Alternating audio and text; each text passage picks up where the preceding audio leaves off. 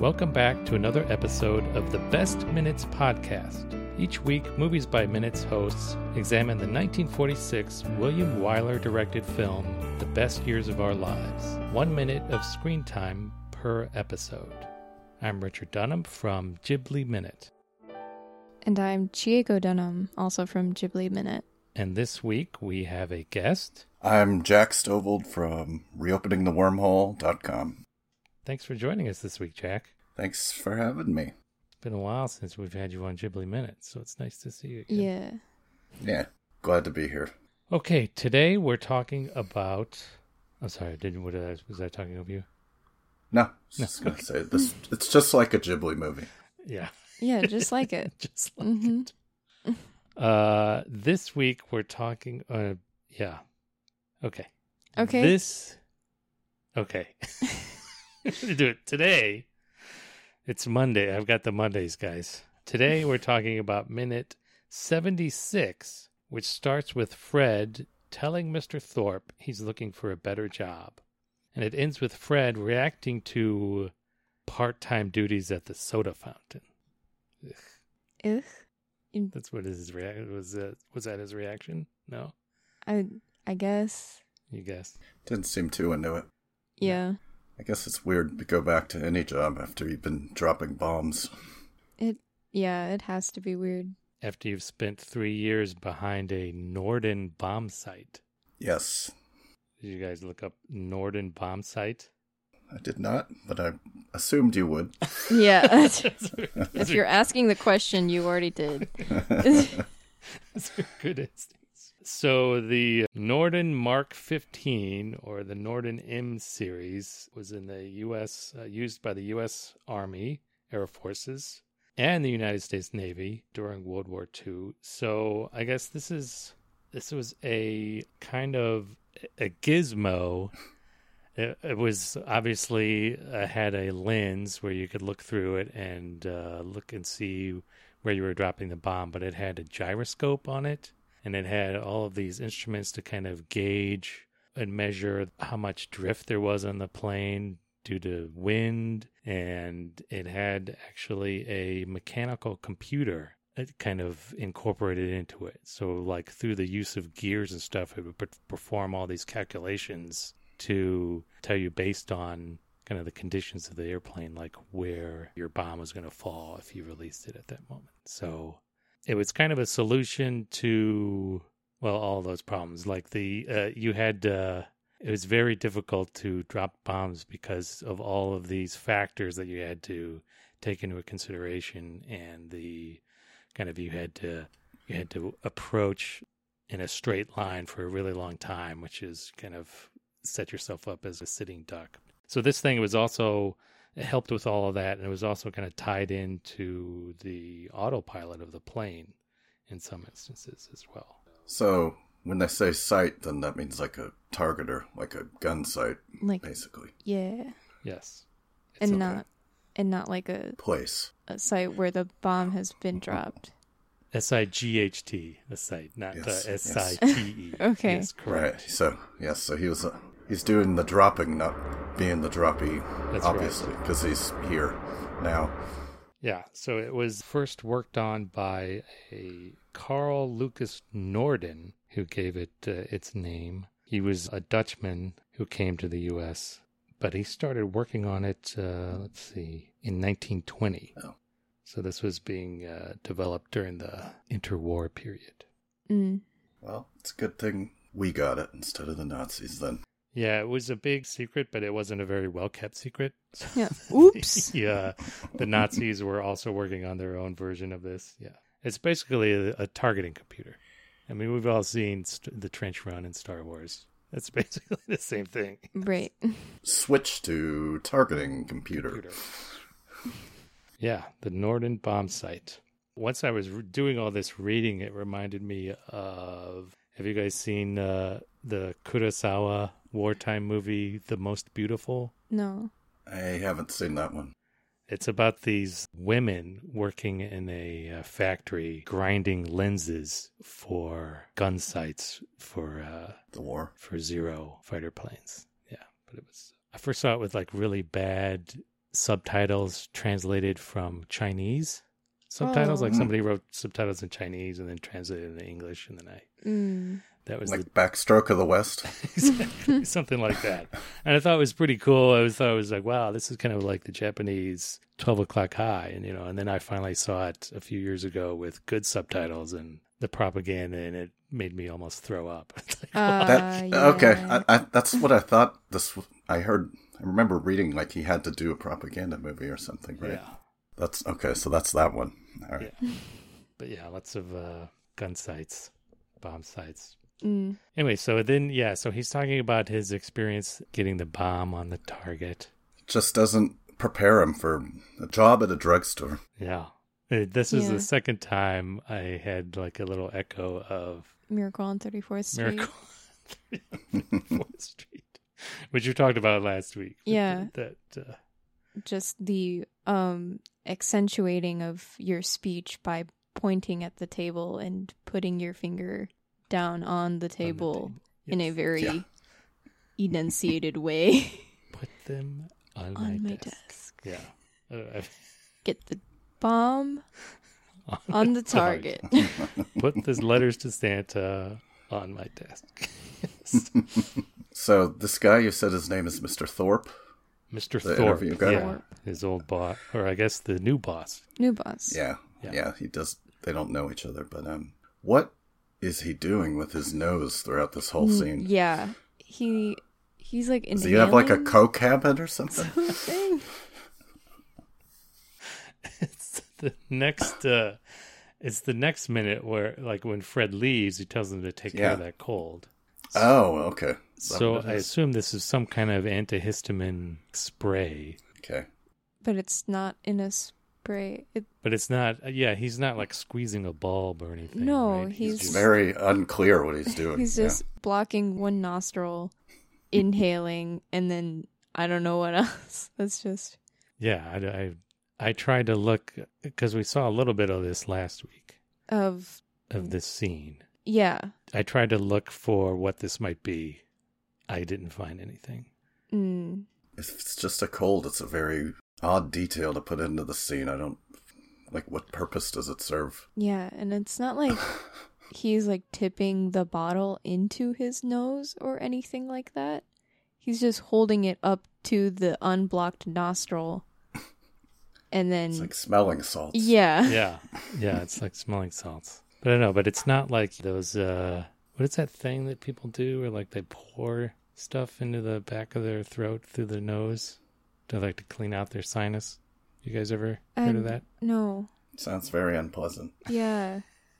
Like, I know those two passages are connected, but it's still... I don't know what you're talking about. Yeah, this is, you'd think, do you think this is like something that they sell at the drugstore? I don't know.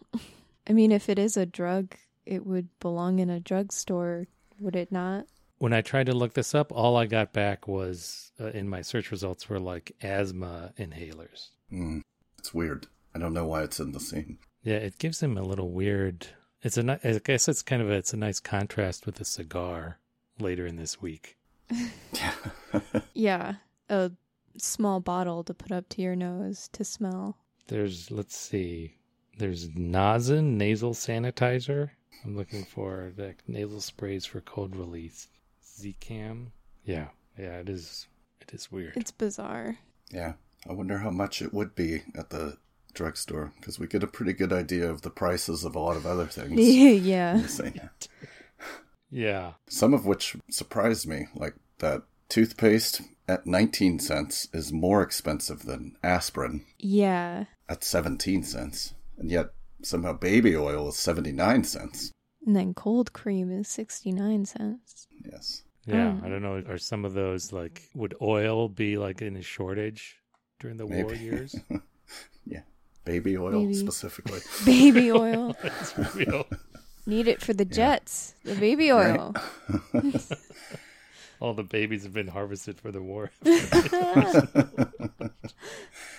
Seems like of all those things, aspirin should be the most expensive, but... I tried to look up some prices I found, like on like some history website. it has some prices for various items in the 40s. This claimed that toothpaste was 47 cents in Pennsylvania in 1948. The other weird thing is, I don't know that, do you think this is like a period thing or just a movie thing that no actual product names are in the ads? I don't know. I feel like, yeah, I wonder if it depends on the product too. Because if it isn't like a soda, like a Coca-Cola or something like that, that is pretty brand heavy, or like at least has been in the 20th century. Yeah. I wonder if in general toothpaste or aspirin was just more of a general. Like maybe brands weren't like just as well known. Like Yeah, maybe they just, hey, I there have, wasn't. like Visine, like what the hell? Didn't have Colgate. Yeah, Colgate. Yeah. What is that? Yeah, probably the price is just whatever the cheapest brand is they're putting up on the sign, I imagine. Yeah, probably. I also like that it's in, quote, annual sale, unquote. Like, no. Today, annual sale. It's the anniversary of our last annual sale. Remember that? Yeah. This is the first Prime Day. One day only. Were you guys able to identify any of this stuff like up on the Oh, on the like ledge. that upper shelf, like along the wall?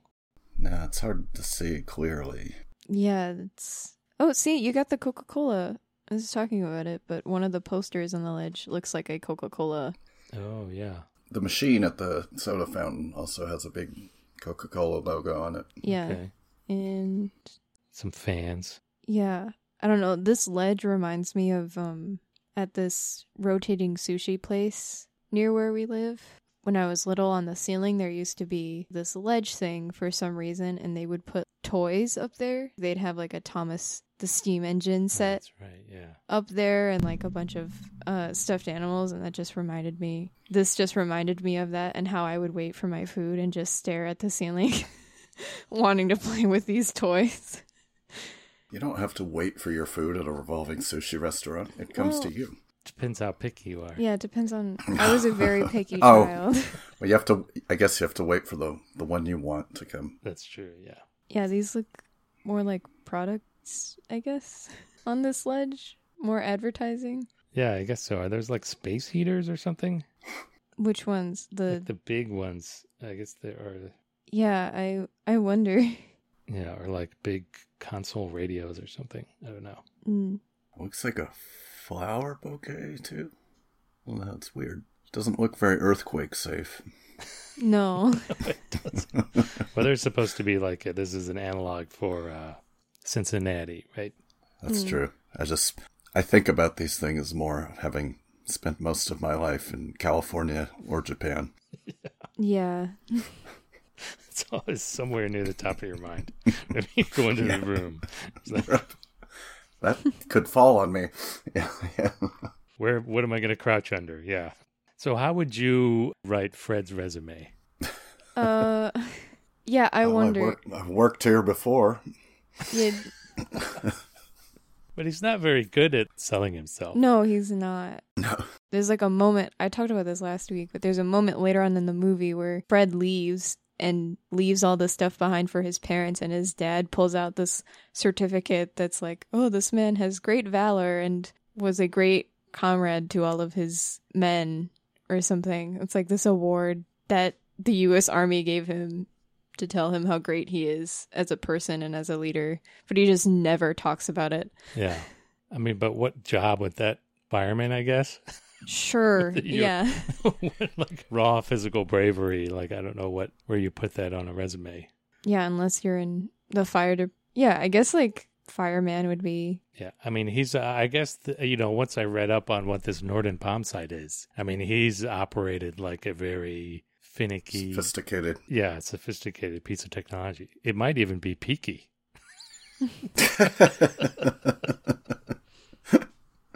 Nice. Right. So I could imagine like going to, like a factory shop Yeah, floor like a saying, hey, factory. if you need somebody who can operate some drill press or some other big thing that needs to be adjusted precisely. Or like taking a print and ship at like an auto shop or something like Yeah, that. there you go. Explosive customer service. Oh no. Yeah. Yeah, if I used a Norden bombsight, I think I can handle a soda fountain. Yeah, I think I can do a little bit more than pour some folks some soda with some ice cream. So, Jack, had you seen this movie before? No, this is the first time I'd seen it. Had you heard about it or anything? I think I've heard of it, but I didn't know much about it. So this is pretty much my first experience with it. Thoughts on Fred? Yeah. Thoughts on Fred? Yeah, like you said, he's not very good at selling himself or communicating in general, but seems like a decent fella. Yeah. Like the way he looks out for Homer and everything, I think shows he's got a good character. Yeah.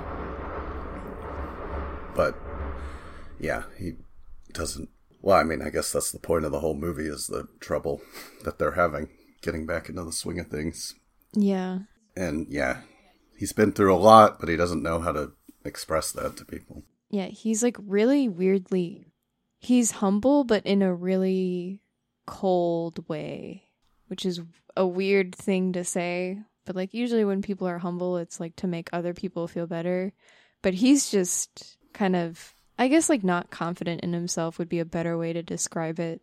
But he, even when the other guys applaud him for being a captain, Fred just very quickly brushes it off and is like, oh, I didn't really do much. I just got lucky or I was just doing what I was told or stuff like that. Yeah. I don't know what he expects. He talks about how much he made, or is that the next minute? That is the next minute. That's the next minute. Oh my God, spoilers. Talk about that. Wow. Jeez, Richard. God. Okay, I'll save it. It reminds me of me and most of my friends when we graduated college. We kind of expected something to happen, but, we didn't really know Nothing what. happened. For sure. Yeah, like, well, I've finished college. I'm set for life. Yeah. I'll be fine. And then it's like, oh. Time to sit back and wait for those job offers to come rolling in. Wait for the money to just come rolling in. And yeah. So like, yeah, he's trying to get a job, but he's not giving this guy much to work with either. Yeah. In terms of like, all I know how to do is drop bombs. Sorry, give me a job that pays as much as the one I did operating a sophisticated computing system. Yeah, while being shot at. Yeah. Yeah. High stress environment. That's what I'm good with. And at 30,000 feet in the air. Yeah. Yeah. High altitudes, high stress. He's too used to being in an environment where people are like, where can I use this guy? Yeah. All right. Anything else for this minute? Yeah. So I think, is it this minute where they talk about, Sticky? yeah. Oh, yeah. His name is like Clarence? Clarence, I think. Clarence? Clarence? How do you get from Clarence to Sticky? You know what? That's a good question. I guess when I heard Sticky, I thought that maybe he was like Sticky Fingers, like Oh, yeah. he was stealing stuff. But probably not if been promoted. I was I was thinking more maybe he was clumsy with the soda. Yeah. So he would spill the soda and then it would get his hands would get sticky or something like that. That makes a lot more sense. Yes. Yep. Yeah, I just thought it's a fun nickname to like Sticky, but going from Clarence to Sticky is like really bizarre because those two names have totally different vibes, you know? Yeah, it's not a name-based nickname. It's a situational It's a nickname. situational inside joke based name. Yeah. I mean, well, let's hope it has to do with the soda and not something. Oh my that gosh. occurred to me, yes. That's something we wouldn't be able to discuss on a PG podcast. Yeah. Back in high school, this guy just wouldn't give it a rest. Okay. That's all I had. I just thought it On would... that note. Yeah. Jack, you got anything else? No, I think I'm good. All right. Listeners, you can find the Best Minute podcast on Apple Podcasts, Spotify, and probably whatever podcast platform Google has operating by the time this is published, or at the main site, thebestminutes.com. Social media is available at Butch's Place, the Best Years of Our Lives Listeners Cafe on Facebook, and on Twitter at The Best Minutes. You can find Ghibli Minutes at Ghibli Minute on Twitter. And Jack? You can find Reopening the Wormhole at reopeningthewormhole.com. All right. And we're also on Facebook. Great. Okay, listeners, please join us here next time on the Best Minutes Podcast.